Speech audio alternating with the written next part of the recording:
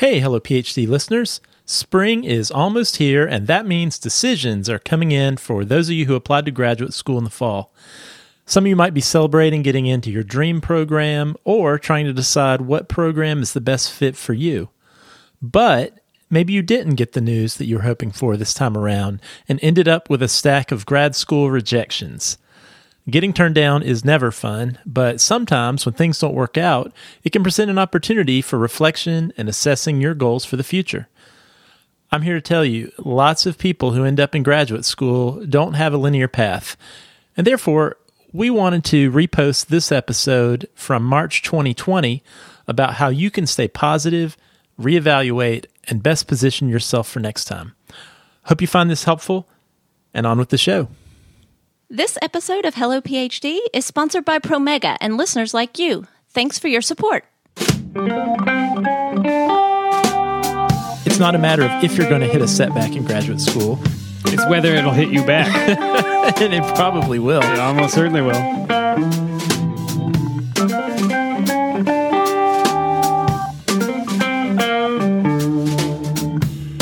Welcome to Hello PhD, a podcast for scientists and the people who love them. This week, we look for ways to cope with grad school rejection letters and make a plan to get your career goals back on track. Stay with us.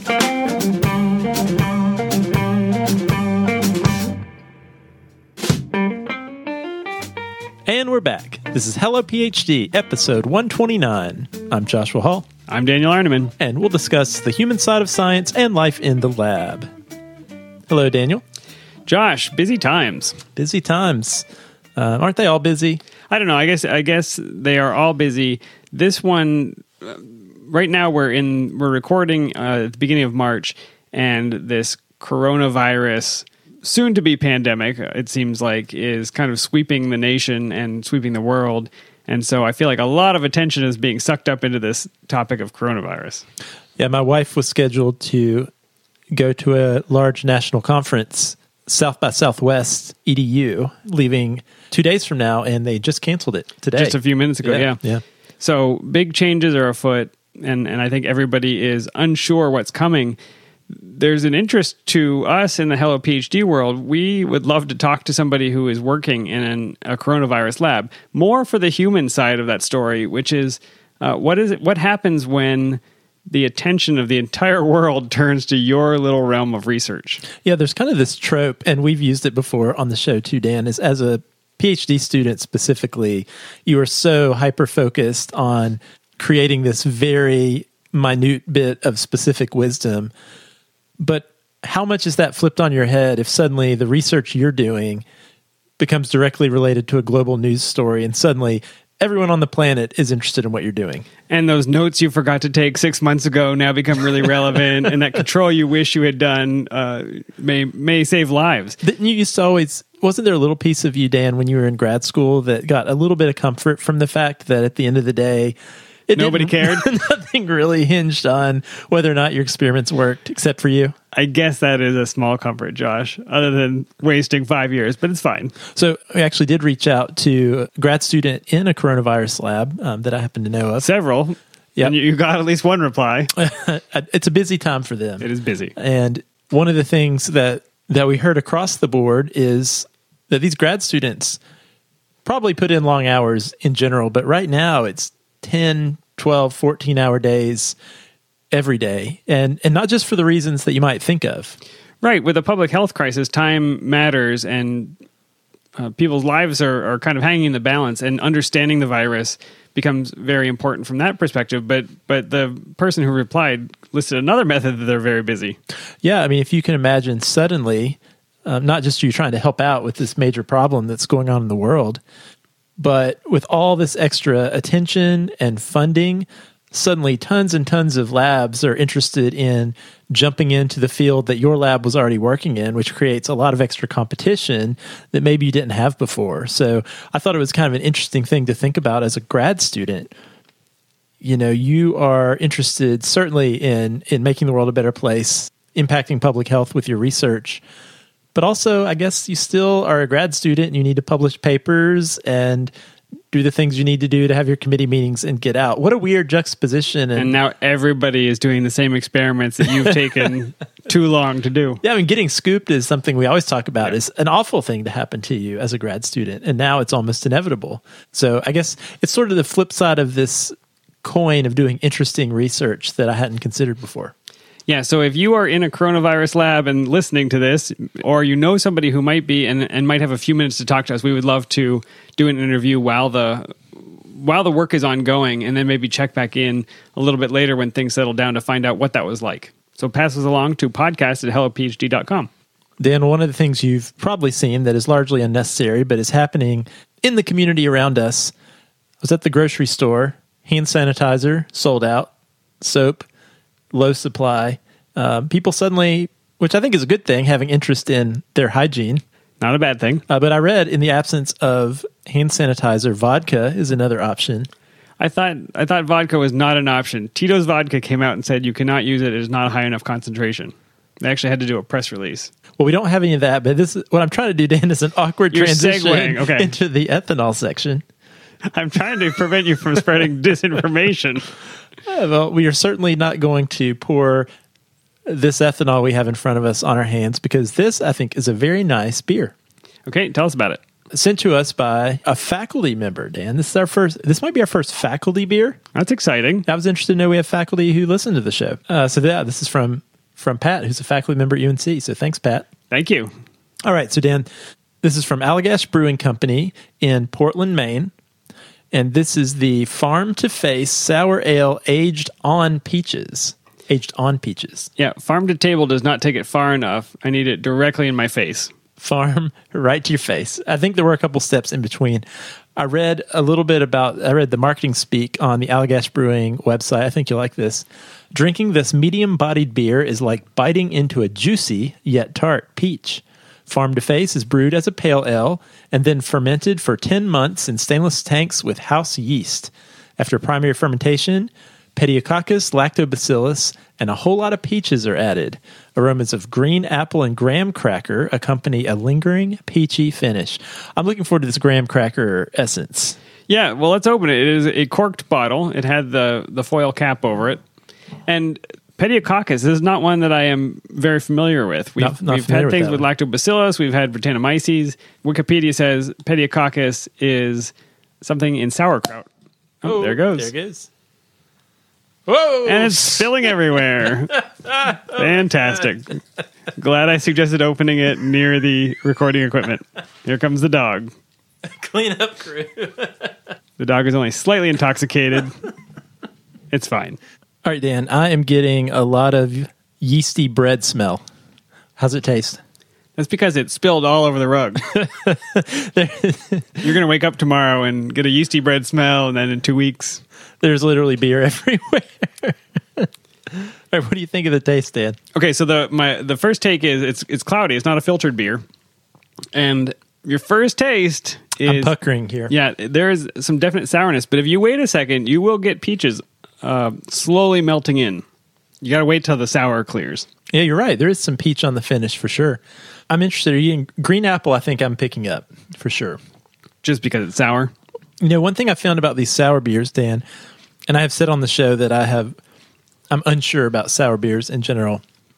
But I think my problem in the past has been I'll be at a brewery or at a bar and I'll try one thinking maybe it'll be different. And the first taste hits me, it almost catches me off guard. But the few times we've had sours on the show, I realize over time, I don't know if it's my taste buds or my senses adapt to the sourness of the beer, and then I actually enjoy it the more and more I drink it. So maybe that's been my problem in the past, is I just don't give myself time to acclimate to the sour beer. I think that's right. I mean, we're not experts in how taste works, but I have to imagine that the sour sensation will dull over time, and then you'll get some of the other flavors. Yeah, it could be. Thanks, Pat, for providing this one. Yeah, excellent. All right, Dan, what do our friends at Promega have for us this week? Well, I like to click around the Student Resource Center at promega.com/hellophd periodically. And today I decided to check out the cloning page. I was actually searching for any kind of virology links, but I ended up clicking on the cloning page. And there's a whole section there about T-vector cloning. And I am way too far out of graduate school to know what that was.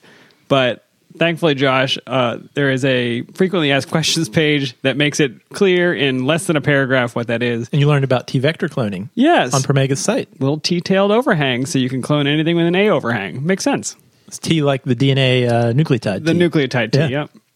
Little T-tails. That's the answer. Great. So anyway, lots more on there. Please go check it out, promega.com/HelloPhD. All right, Dan, let's get into our topic of the week.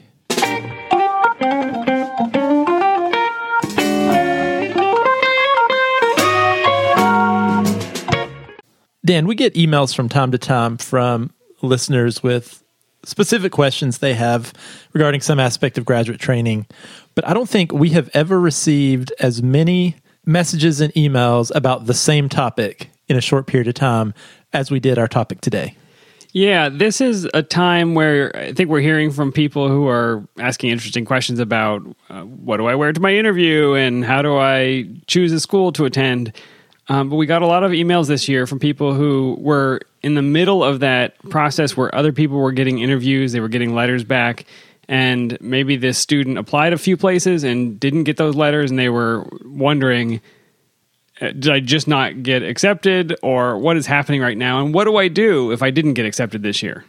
It's a rough time not knowing what your future holds in the next year. And we have spent so many episodes discussing all the different considerations that go into deciding where to apply and putting your statement together, and just all the work involved. And so it is a really tough experience where you put all that effort, you put all of yourself and all of your money too into applying to these programs, and seemingly you get nothing back for your efforts. Yeah, I'm going to read a few excerpts here just to give you the range of some of the feelings we heard, some of the sentiments.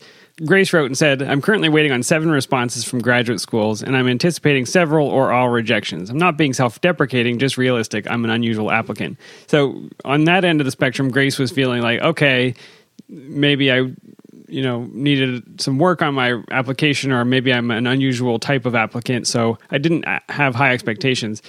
Chris wrote and said, I'm writing to you in the midst of the fall 2020 application cycle for most biomedical PhD programs. For me, however, it seems to be the end, as I have been rejected from 5 schools and am expecting 3 more rejections soon enough without any invitations for interview. I've had my time in regret, disappointment, etc., and now I'm thinking about what to do next. One of the things Chris said that really immediately jumped out at me, and that this seems to be the end of the line, the end of the process, and this is going to be a spoiler alert, Dan, but I think we'll find that this rejection from graduate school season may just be an important turning point, and it's just going to be a piece of the puzzle, a piece of the story down the line. Okay, I'll read one last one from Nikki, who said, I applied to 10 programs and have not heard back yet with interviews. Frowny face. I'm assuming I am not invited to any interviews this late stage in the game because on Grad Cafe, applicants have posted for schools that I applied to, and they have been invited to interviews. I also have received rejection from 3 schools. I'm assuming if you do not have an interview, you are likely rejected. Should I just give up at the thought of me obtaining a PhD? I feel like a mess right now. And I think what those emails captured is you put your hope into something. Presumably, if they've been listening to the podcast, they've taken the time to figure out this is actually what I really want to do. Hopefully, they've heeded all our warnings about not applying just because you're not sure what to do next or because that feels like the next stage. It's something that they really wanted to do.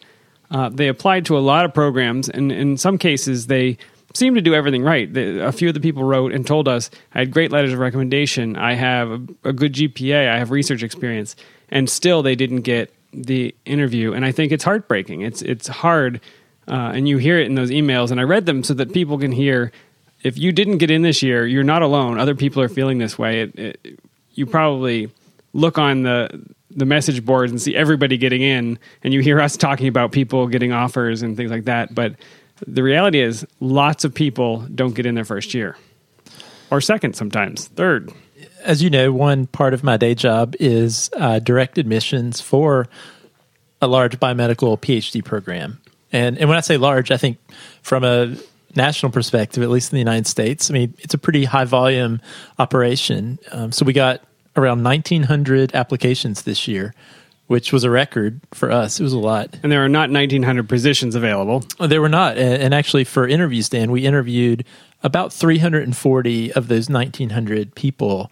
And so what that means, and Dan, I think I mentioned to you tonight before we started recording, I sent out, what would that be, 1,500 rejection emails today. So absolutely, you're not alone in getting rejected from programs. Now, granted, sometimes there's a bit of randomness that's baked into the process. And I know we work really hard. I work really hard thinking about how to make the graduate school admissions process as fair as possible to all of our applicants.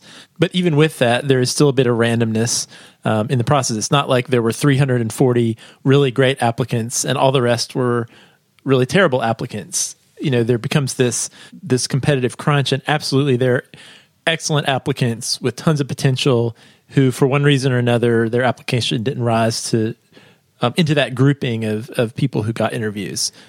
Okay, well, I want to play interviewer of you today, Josh, as somebody who has worked and seen inside the process, and ask some of the questions that we got from listeners to help them understand not only maybe some reasons that maybe they didn't get in this year, but also what can they do about it to make that application next year even more compelling and give them a much better shot. So whether you're a student who maybe you didn't get any offers, maybe you got offers, but not at the one or two schools that you really wanted to go to most, you're kind of feeling those painful feelings of rejection. So is it all right if I ask you just a few questions? Sure, Dan. I'd be honored. So I think the first thing people are going to want to know is, and you started to allude to this, why did it happen? And how is it that the programs are choosing who gets an interview in the first place? Because as you said, there are 1,900 applications in this one program, and 340 get an interview. So what does the review process look like? Yeah, so I want to say at the beginning, one facet of every PhD program is there's a certain level of competitiveness. And when I say competitiveness is really just a function of the number of applications that come in versus the number of slots that they have to give out. And I mentioned the numbers for our program, which certainly I would classify as competitive, but we're not the most competitive by far. We're also not the least competitive. There's some variability based on a lot of factors. And there's a lot of great science and a lot of really great experiences you can have as a graduate student in lots of different institutions. So I think one thing to think about, even at the application stage, especially if you've gone through an application cycle where maybe you didn't get the outcomes that you wanted, is really take a look at what's the competitiveness of the program. Did I only apply to the upper echelon, the top competitive schools? Just because a school is the most competitive does not mean that's the school with the best science going on. There can be a lot of reasons that factor into that. Is it a place that a lot of people want to live? Is it a school that has a lot of name recognition?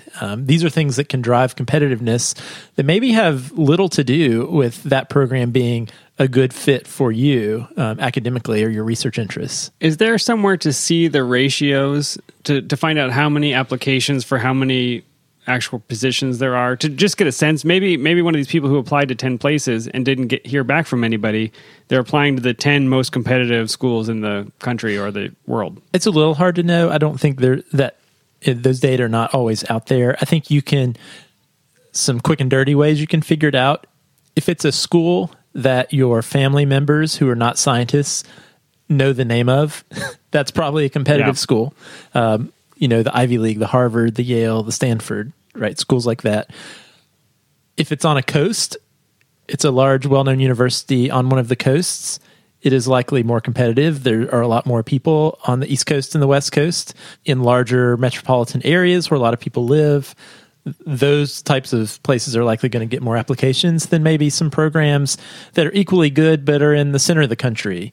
Again, that has nothing to do with the quality of the science or the faculty that are at those places, but there are fewer people that want to live in those places, to be quite honest. Okay, that's helpful as something to think through even before we get into how does an application review work.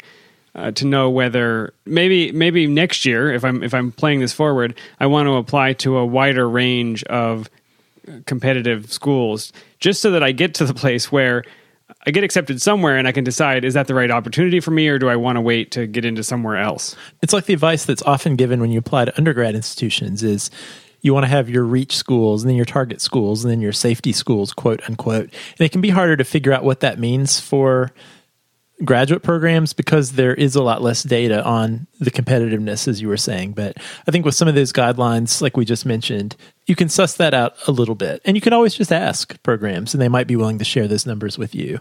Okay. Well, take me through the review process. So 1900, I assume electronic documents show up in your inbox on a given day? Over the application period, which usually runs from August until the deadline, which for us is around the beginning of December. And are you processing them as they come in, or are you waiting until the deadline is passed and then you start?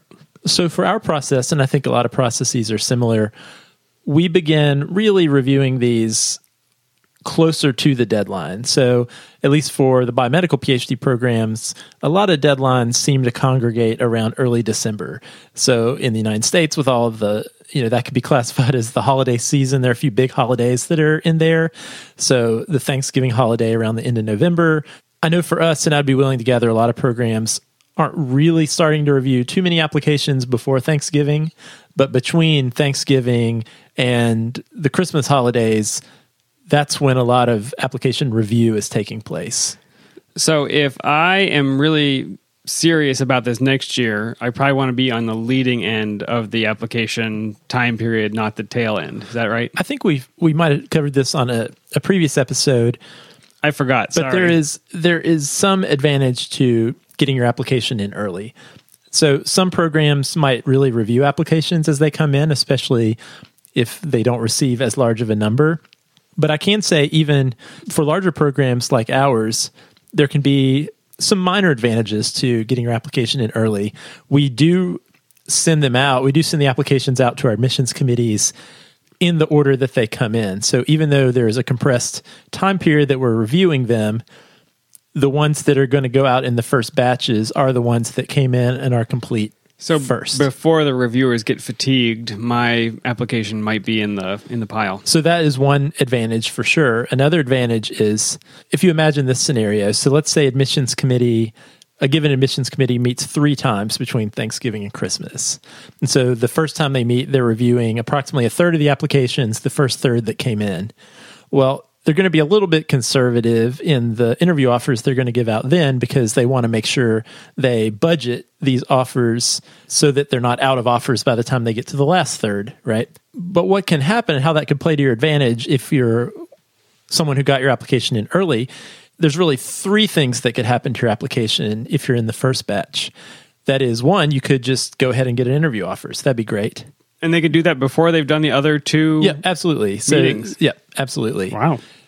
Because we want to get interview offers out too, right? Your application could get rejected, but it's probably not going to at that point in time, right? Because again, we want to compare it to the overall pool, not just that initial subgroup. So the third thing that could happen to your application, only if you're in the early group, is they might hold your application and then you might actually come up for discussion a second time in a later meeting. Whereas if you were one of the last people to get your application in, you really just have one shot to be discussed in that very last meeting at the very end of the process. Okay, that's really helpful. So for next year, I'm going to get my application in as close to the beginning as I possibly can. And typically the materials that I can use to apply are out. How far before I can turn them in? Is it like they come out and the deadline is set at the same day? Usually, ours comes out sometime around August, sometime in mid to late August. One thing I do want to say, Dan, when we're talking about getting your application in maybe a little bit earlier, not right at the deadline. So that not only means just the application components that you are responsible for, but that also means those letters of reference that are a little bit out of your control. It's monitoring that those have come in. So the application is not considered in until those things are in. Is that right? The committee wouldn't take a look at it until the letters of recommendation made it? So if you submitted early and we were ready for the first batch to review, but 0 or 1 out of your 3 letters was in, we would probably wait. We would probably consider that incomplete. And that's probably in your best interest, right? So what you really want to do, and I think most of these application systems allow this now, emails are generated that go out to your recommenders as you start preparing your application within the system. You can send reminders through that system, but you can also monitor which letters have been received. you really should communicate with your recommenders, make sure they know when the deadline is. But also, if your goal is to get all of your application materials in a week early, make sure your recommenders know that, and that's what your deadline is. Give them a deadline 2 weeks ahead of the actual deadline. Yeah, you can always do that. Tell them a deadline that is earlier than the actual deadline. Because people will do it after a deadline, no matter what the deadline is. Yeah, absolutely. So we've got our applications in. I'm on a review committee. I assume I'm reviewing these all electronically, or I print them out? Dan, we care about the trees. Great. So I've got an electronic version of this. What do I do first? Because I've got grades, I've got research experience, I've got personal statements, I've got letters, I've got whatever else is in the application. And you're talking from the point of view of a reviewer. As a reviewer, you've got a single reviewer looks at how many out of the 1,900 would you say? So our process, we're a large umbrella program, but we have a few admissions committees that are generally formed around various research interests. So applicants with those interests are probably going to go to faculty with similar interests. And every application we receive is read, and it's going to be read... Not by a computer? Not by computer, but by two different faculty in that research area.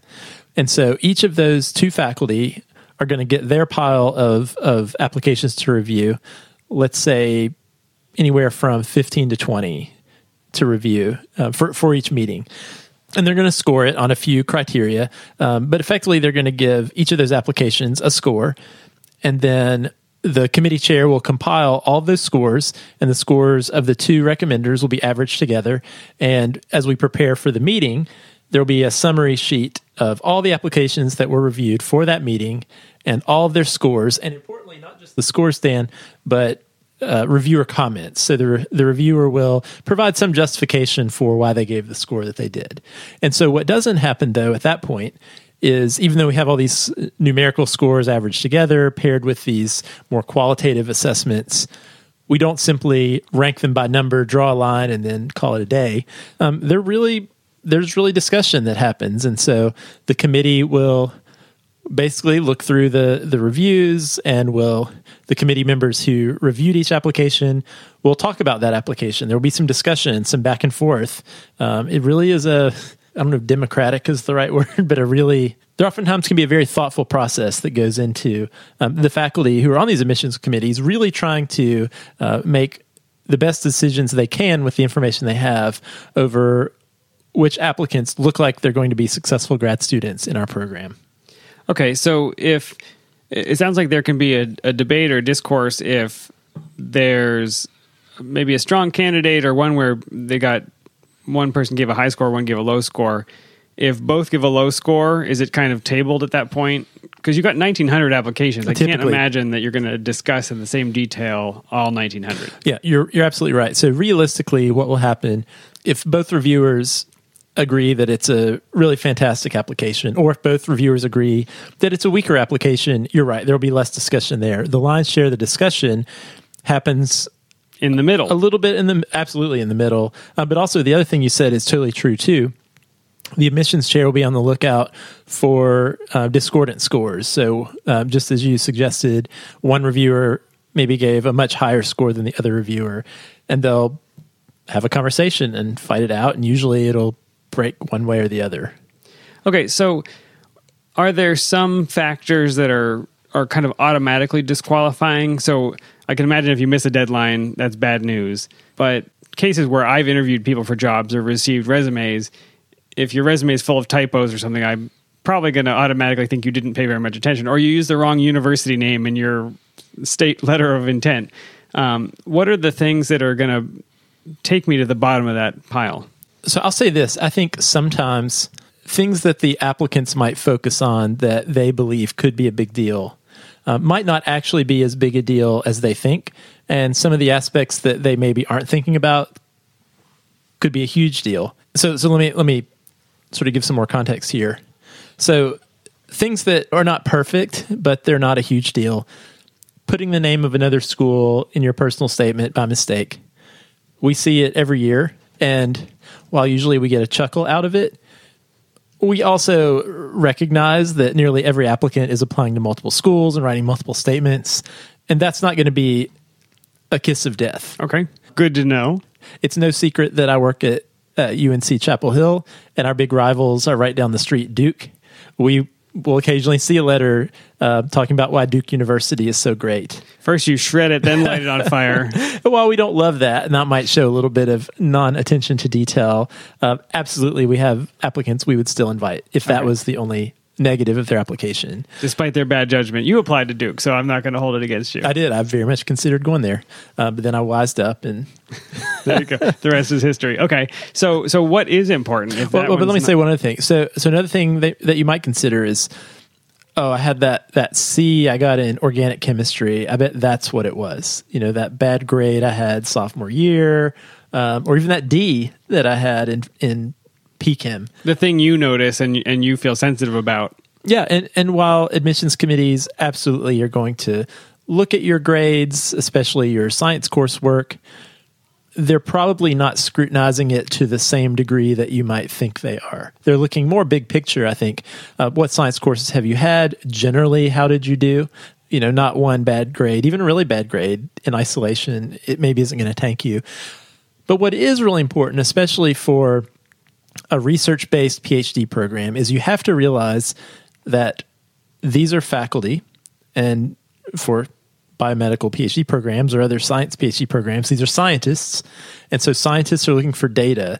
What are they looking for data of? They're looking for data that suggests that you have the potential to be a successful and productive researcher. At the end of the day, that's what they're looking for evidence of.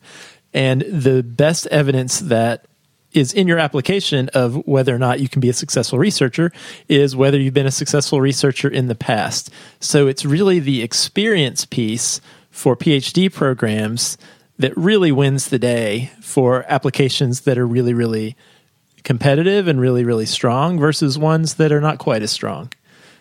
And I think this has gotten more competitive since you and I were in. If you get an application that says, I did organic chemistry lab as part of my class, but that's all the research I've done, that one almost certainly is not going to move ahead, right? Yeah, that might have counted for something back in the day when we were there. I can remember, Dan, when we started grad school, we had at least a couple of people in our class who had not actually done independent lab research before. Right.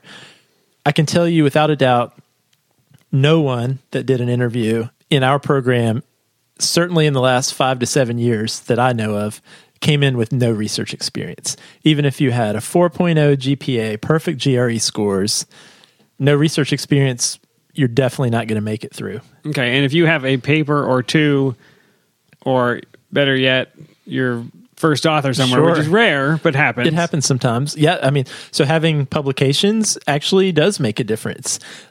Josh's personal opinion is that there are a lot of factors going into whether someone prior to graduate school has their name on a paper that could have as much to do with the situation you fell into, right, or does the lab you're in allow undergrads to publish. I think there are a lot of things that can happen outside the control of pre-graduate student that can dictate whether they have publications or not. But if you do, that absolutely is looked upon favorably by admissions committees. But I think what's more important, I think of this as sort of the holy trinity of research experience in your application. There are really 3 main components of your PhD application that I think is so, so important, that really highlights your experience and your ability to do research. The first one is your CV. So your CV is where you're going to list the research experiences you've done. So you absolutely want to have that at the top or very close to the top, because that's really what the admissions committee is looking for when they look at your CV. I could almost say they may not even go beyond that. So when we get to page 3 of your CV and you're listing like your service, you're listing like awards you received, those may Top not Girl even, Scout cookie seller of... those may not even get read, right? What really we're looking for is, all right, where'd you go to school? Where are you? What's your sort of school history? And what research have you done? And where did you do it? And how long were you there? And so if that's front and center, you're doing them a favor. It makes it easy, right? You don't want them to have to search for that information that they really want to know. So that's almost like the table of contents for the next thing, which is, okay, looks like Dan here went to the University of Kentucky and he worked in a lab there. Okay, great.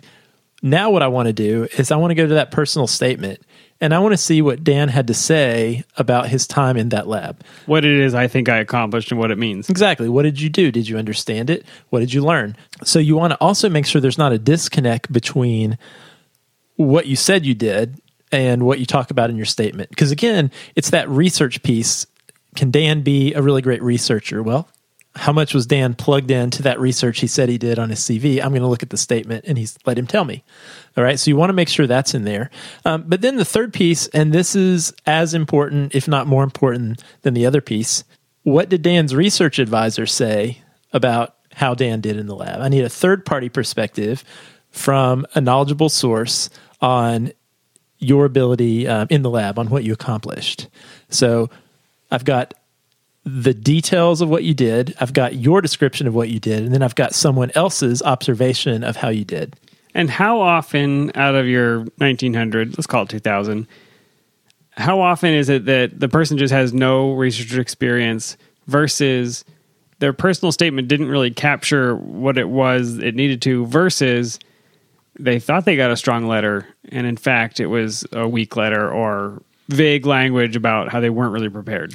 I would say what is less common is, I think by the time most people apply to science PhD programs, they maybe even discovered that was a thing because they had done some research. So we don't get tons and tons of applications from people who have done no research. Okay. If we did, though, they wouldn't be competitive. Got it. And the answer there is very simple. Go do research. And you may decide you don't want to go to grad school, by the way. How often do you get a personal statement that you're just, this is garbage, and you throw it in the garbage can? Very few are garbage, but there are more than you would think that either don't describe the research or don't do a very good job talking about the research. For the record, I would never be able to get into graduate school now with the letter that I wrote, which I will never share with you. I would love to look mine up. I have no recollection of what I wrote. But I think that letter piece is really important. And, this is a really tricky one. And we've talked about it on the show. I mean, it's a critical part of the application. It is. And for the most part, these letters are confidential. So when you apply to grad school, you have the option to retain your right or waive your right to have access to what is written in the letter. You're talking about not my personal statement, but the letters of recommendation. Now I am talking about that. Yeah, Got the letters of recommendation. And so when you waive your right to view those, there's sort of a confidentiality that actually is important to you as an applicant, where we can't share with you what was written in those letters.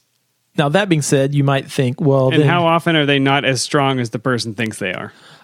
I mean, that's a hard question to answer. I would say the vast majority of recommendation letters are positive. It is actually quite uncommon to find a negative recommendation letter. Not negative, but I think you can smell from a mile away a letter that is damning with faint praise. Well, so what admissions committees become very astute at doing, especially folks who've served on the admissions committee for a long time, is reading between the lines and determining a pretty good letter from a really great letter. Josh has worked in the lab for 4 years. He wears medium-sized gloves. Josh is a really nice guy. He's often there. Right, exactly. It's sort of these letters written in generalities that don't have a lot of specific things to say about your, what you bring to the table and your accomplishments. But that can be something that's hard to find out. Like, was it my letters that weren't strong enough? Right, and a lot of the people who wrote to us said, I had strong letters, and it's hard for me to know how you know that, and it sounds like you can't ask. So you can't ask the program. An applicant couldn't ask me, hey, were my letters strong? And I wanted to say this too, importantly, the flip side is, you might listen to what I'm saying and say, oh, well, when I apply next year, I'm not going to waive my right. That way I can at least see what my letter said. That's even worse, because the way that will be interpreted by an admissions committee, because it's right there before us, before we see a letter, did the applicant waive the right to see this letter? And it's there for the it's there for the letter writer to see also when they provide the letter. That's the person who needs to see it. So your letter will carry much, much, much, much less weight if you did not waive your right, because we might interpret that as, well, the letter writer wrote that with your knowledge. So yeah, there's a difference in the transparency to you, and therefore there's influence involved. That's right. So you actually want that confidentiality, because then any good things they said about you, they mean, right? Presumably. But what I want to say, Dan, is I don't want people to walk away from this thinking there's this epidemic of lukewarm and bad letters, because it really is true. The vast majority of letters are generally pretty positive. And so what admissions committees, and this is one of the hard parts, is we're really trying to tease out good applications from great applications. And sometimes it comes down to the amount of experience that you had or the degree to which you were involved. So if we shift gears a little bit from kind of how the process works and some of the reasons why you may not get an offer for an interview to grad school, is I think there's a fairly straightforward formula for PhD programs, at least in the sciences, for becoming more competitive, because really is all about experience. The vast majority of applicants who maybe don't get the outcomes they want, with a little bit of extra experience, when I say experience, I mean research experience, that's really usually 90% of the time, that's what it takes to make your application go from a good application to a great application. Maybe it's 6 more months or a year more of research, maybe in the same lab that you're in now. Maybe it is broadening your network. So maybe you've had sort of one good research experience while you were an undergrad and you've got a letter from that person and it went really well. But maybe what you need is to broaden your network and your base of people who can advocate for you. So a lot of, at least biomedical PhD programs, are in larger, more research-intensive schools, maybe even a large medical center.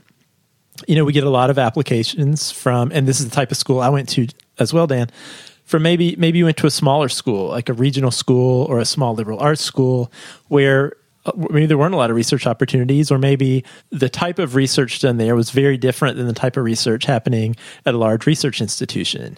So we get these types of applicants sometimes too, where an admissions committee might say, well, they've done some research at this small school, but how will they adapt when they come here and it's a much bigger, more competitive, faster paced Exactly. world? So maybe the only thing you need, maybe you did really well in that small pond, and you just need a chance to prove yourself in a bigger pond. And by the way, I'll say it is a big adjustment to go from the small pond to the big pond. I know that was one of the hardest things for me, adjusting from a small school to a big school. Sometimes taking 6 months to a year to find a technician position or some other opportunity to do research at maybe a bigger research institution can help you connect with a new faculty member who can write you a letter of recommendation. So that's a second additional knowledgeable person that can vouch for your abilities. But then also it shows that you've had experience maybe in the type of place that you would like to be a graduate student someday in the future. Okay, and that was one of the questions I was going to ask you. Is maybe I applied this year and I had my research experience as an undergrad, or maybe I took some time to be a technician. Is it actually worthwhile thinking about changing labs? And it sounds like what you're saying is, yes, if it gives you if you can leave the current lab and still get a strong letter, and then go to a place that's going to round out your experience and give you another advocate that can write a letter for you. Yeah, and the example I was using, which I think is common for a lot of people, you have the experience at the small school, and maybe that's the only experience. All of your letters are from there. And I can say, truthfully, that type of applicant might have a harder time rising to the top in our admissions process. But another type of applicant, maybe you're this way. Let's say you have a really strong idea of the type of research and the type of graduate program you want to do. So let's say, for example, what you really think you want to do is go into a neuroscience PhD program. You think neuroscience is really interesting.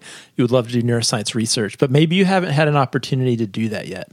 Maybe you did some psychology research as an undergrad, or maybe you did some basic biology research. So you apply to all of these neuroscience PhD programs. Well, that's another area where you could be held back, is maybe you have some experience, but if you're applying to more specific disciplines, more specific programs, the really competitive applicants in those programs, if they're really competitive programs, are going to be applicants who have already had experience that is in that discipline. So what you might need is to seek out some opportunities for you to get some experience in that area where you think you're interested, and then apply, and then you'll be one of those really competitive applicants. That makes sense. There's just a mismatch between your experience and the experience of everybody else applying in that field. Mm-hmm. Any advice on maybe getting a publication Is that possible? Would it help? I mean, publications never hurt. And again, Josh's opinion is that having a publication or not having a publication really does not tell me a whole lot about what kind of graduate student you're going to be. But there is no denying that having publications on your CV are not helpful. It's not going to harm you. It absolutely will not harm you. And a lot of faculty do like to see this person wasted so much time publishing all the time. Well, and I think the more competitive a program is, it really sometimes comes down to splitting hairs about who's in and who's out. And sometimes things like, well, this applicant, both these applicants have really great experience that's relevant, but we have two of them and we only have one spot. Well, this one has authorship on a publication, so maybe we'll go with that. So one of the things you might think about as a goal, and again, I want to be really clear here, I think, because if I haven't explicitly said it, I think the number one thing you can do if you don't get into science PhD programs is to go do more research. Just go do research somewhere else. Get a job doing research. There's lots of technician positions. There are postbac programs. We can talk more about those in a moment. But maybe you go do that as you go do that for a year or 2 or 3. Maybe make that a goal. I would like to try to get authorship on a publication. And that's something you can discuss with the advisor, with the PI that you're talking to about this technician position. And one thing I know about faculty, so if you go and get a research position at an academic institution, faculty really love people who are moving towards PhD programs. There are a lot of different individuals in undergrad or right out of undergrad who come to faculty for positions in their lab, kind of for entry-level tech positions. And they do so for different reasons. And sometimes, there's a lot of these fresh bachelor's degree students who come and they want to go to medical school and they need a gap year and they want to get some experience. And that's totally fine. But what faculty really love are these people right out of undergrad that want to work in the lab and their goal is, I want to go get a PhD. And so I think you make those goals you have really clear as you're talking to faculty trying to get these technician positions. Because one, I think it's going to give you a leg up that's one of your goals. Because that's something, they know a little bit about and put some value in. But it also projects what kind of experience you want to have. Because some people who are applying for technician positions, they really just want a job. I need the line item number 237 on my med school application that says I did research. Yeah, I don't want to think too much. I just want to, tell me what my job is. Let me process these samples. I'll get in, I'll get out. But what you're saying is, I want to go to a PhD program. I want to learn to think like a scientist, plan my experiments, grow in my independence as a researcher. And most PIs are going to be happy to help you get that type of experience. And you can also discuss, maybe getting my name on a paper is going to be really important to me. And I think the other thing you can do, and, I think this conversation that I'm about to have is about to what degree are you open and transparent about the fact you applied to grad school and didn't get in? And I think the answer is absolutely be completely transparent about what happened and what you're trying to do. As you apply for these technician jobs. Absolutely. I think as you're applying to the technician job, but also as you apply to graduate school again in the future, whether it's a year later or 2 years later, is I think what you say is, as proof that I'm actually want to do this. I mean, you have great proof that that's what you want to do. You took the time and energy and expense to apply to PhD programs. You know what? It didn't work out. Because it didn't work out, I want to get more experience so that I can be a more competitive applicant in the future, because that says a lot of things about you, the most important of which is that I experienced a setback. And what did I do with that setback? Well, I didn't just say, oh, well, I guess science isn't going to work out for me. Well, no, you looked around and you dusted yourself off and you said, okay, well, this didn't work the first time. So what do I need to do? I need to go out, get more experience, learn some more, make myself more competitive. Because you know what? That says a lot about you and how you're going to react when you do go to grad school and you inevitably encounter setbacks. We know ourselves, Dan, it's not a matter of if you're going to hit a setback in graduate school. It's whether it'll hit you back. And it probably will. It almost certainly will. And every graduate student who ends up walking out the door with a PhD had to fall down and get back up time and time and time again.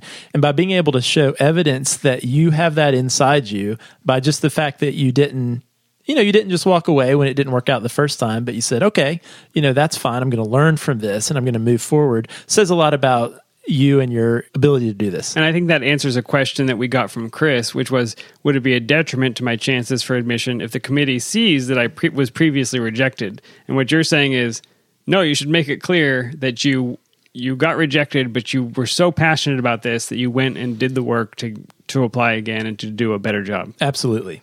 Awesome. Josh, you also run a program that helps people make these transitions, and I know these programs exist around the country. Can you talk a little bit, just briefly, about prep program that you're doing and what that looks like for people who maybe want to apply?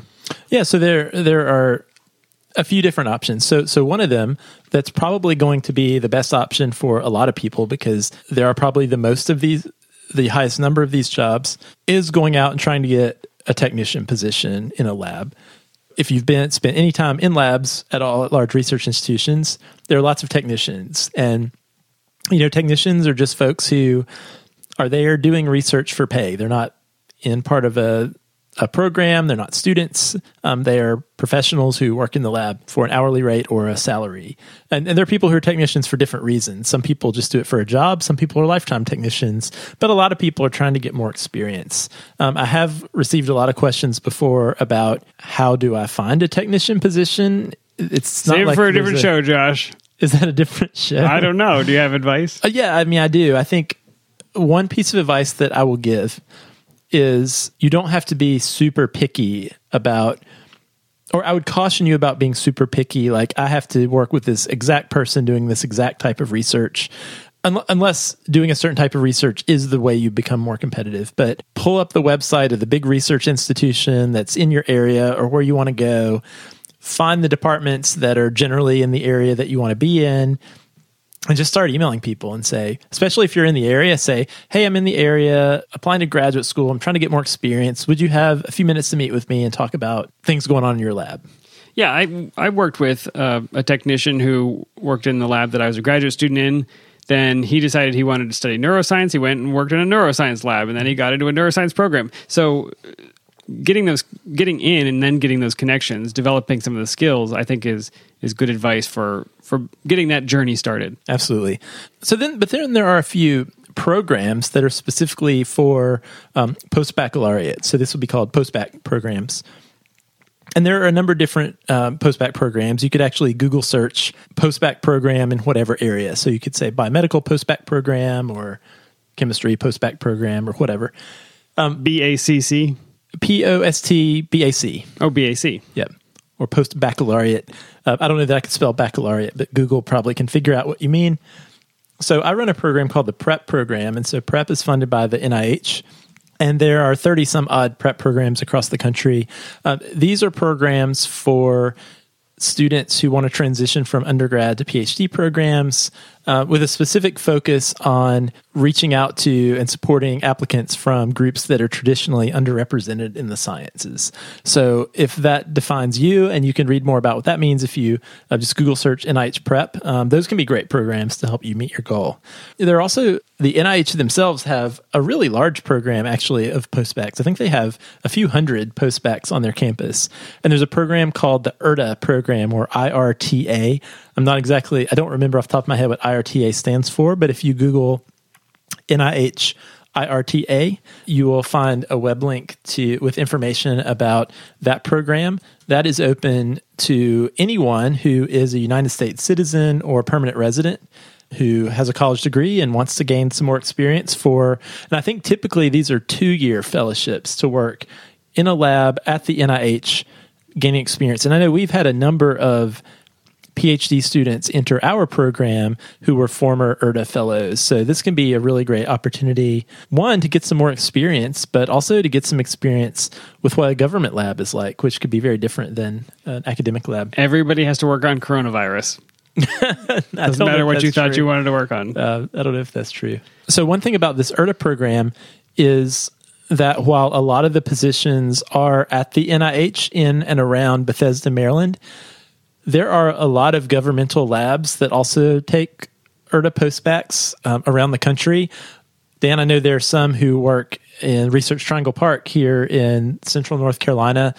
Just glancing at their website, there are other sites in Hamilton, Montana, in Farmington, Massachusetts, Phoenix, Arizona, Detroit, Michigan. So this might be an option that is in your region of the country as well, even if you're not interested in traveling to Maryland. Josh, I feel much more hopeful about my prospects. Thank you for answering all these questions. And please, anybody, feel free to write to us if you have other questions that we didn't answer about this process.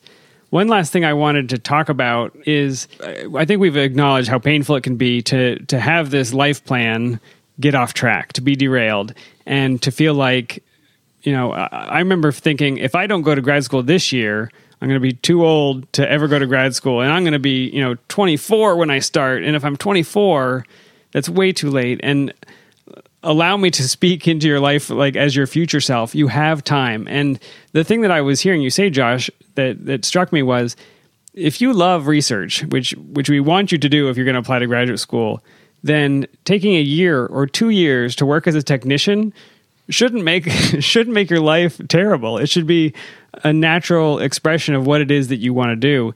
And in fact, I think I have seen cases where people took those 1 or 2 years and they finished school much faster because they got the experience in that time period when they had flexibility. They could decide, I do want to do this, or I don't, or I want to change to this lab, or I want to go be a technician here. And having those options and preserving those options is really valuable. Once you are in graduate school, you are locked in. It's very difficult to leave with a master's degree. It's very difficult to leave at all. And there's a confining aspect to it. So I would encourage you, if you love research, go do research and don't be discouraged that you're not in the graduate program right away, because I think you're going to develop skills that are going to be even more valuable when you do get in. There you go. We know this is a tough time for a lot of people, and an exciting time for other people, and a confusing time for probably everybody as they make decisions. All right. Well, thanks again to everybody who wrote. We only read a fraction of what we got, but we do appreciate those emails. And if you have a question or a topic idea, obviously we'd love to hear it. Email us podcast@hellophd.com. You can send us a tweet at hellophd. If you like it, if you like the show, you can leave us a review on Apple Podcasts. If you'd like to support the show, you can become a patron. Just go to our website, hellophd.com, and click on the Become a Patron button, or visit patreon.com/hellophd. We'd appreciate the sour beer money. And thank you for the ongoing support from our patrons. And thanks to Pat for this tasty peach brew. Thanks, Pat. I actually finished it. You did it. I did it. All right. Well, Josh, stay safe out there. Wash your hands all the time. Do not put vodka on them. And we'll see you next time. See you next time.